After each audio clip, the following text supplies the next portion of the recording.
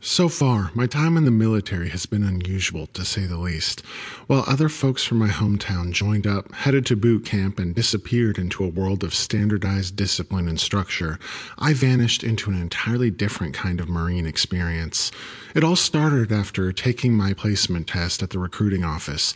The test went by in a breeze, so easy that I was almost convinced I'd been given the wrong one.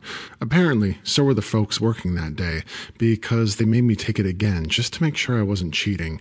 Next, I got started on the physical portion of my examination, beginning with what you'd expect from standard military scrutiny, and then eventually evolving into what I now understand was a deep genetic analysis. This, too, I passed with flying colors, and at that point my real training began.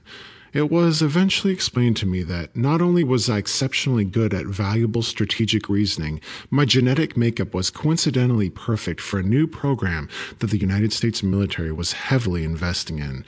From there, I was sent off to a top-secret training camp in the deepest forests of coastal Oregon. My unit did not have a number or a name, but was otherwise run as a conventional Marine facility. Early mornings we were up at dawn, sent out to jog circles around the lake where we were stationed for 3 grueling laps. The rest of the day was spent on hardcore physical training, but once the evening came, we were sent to the lab, a small building full of humming warm computers, each one containing a new test of our mental capacity. I heard they got a weird one in the lab tonight, my friend Greg tells me, pulling up a seat in the mess hall and sitting down with his tray of food. I glance up from my mashed potatoes and smile. When is it not weird, I ask him, recalling yesterday's trial of matching up cat photos to the humans we'd expect to own them.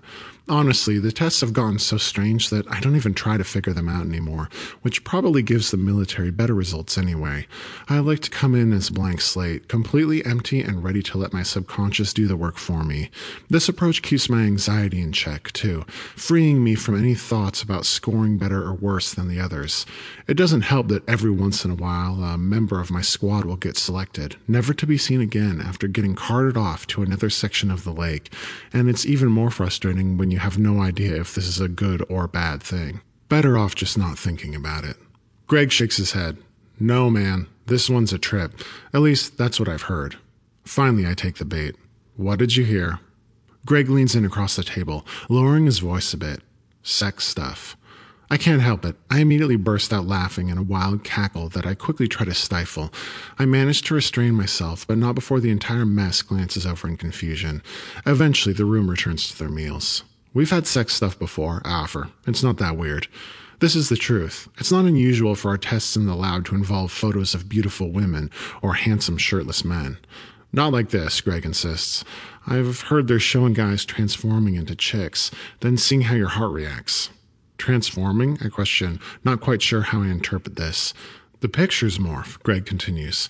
I scoff again, not as loudly this time, but just as dismissive. I have apps on my phone that do that. My friend has no response to this, so he finally decides to drop it, shrugging to himself. Well, I thought it sounded weird. Suddenly, our test captain bursts through the door of the mess hall, clipboard in hand and chest puffed out, ready for action. Simmons, Myers, Carter, he shouts, silencing the room immediately. Come with me. You're the only ones testing today. Everyone else, return to your quarters after lunch. I flash Greg a mischievous look as I stand up. Looks like I'll be finding out just how weird it is for myself. I clean my plate and head for the door where the captain is waiting.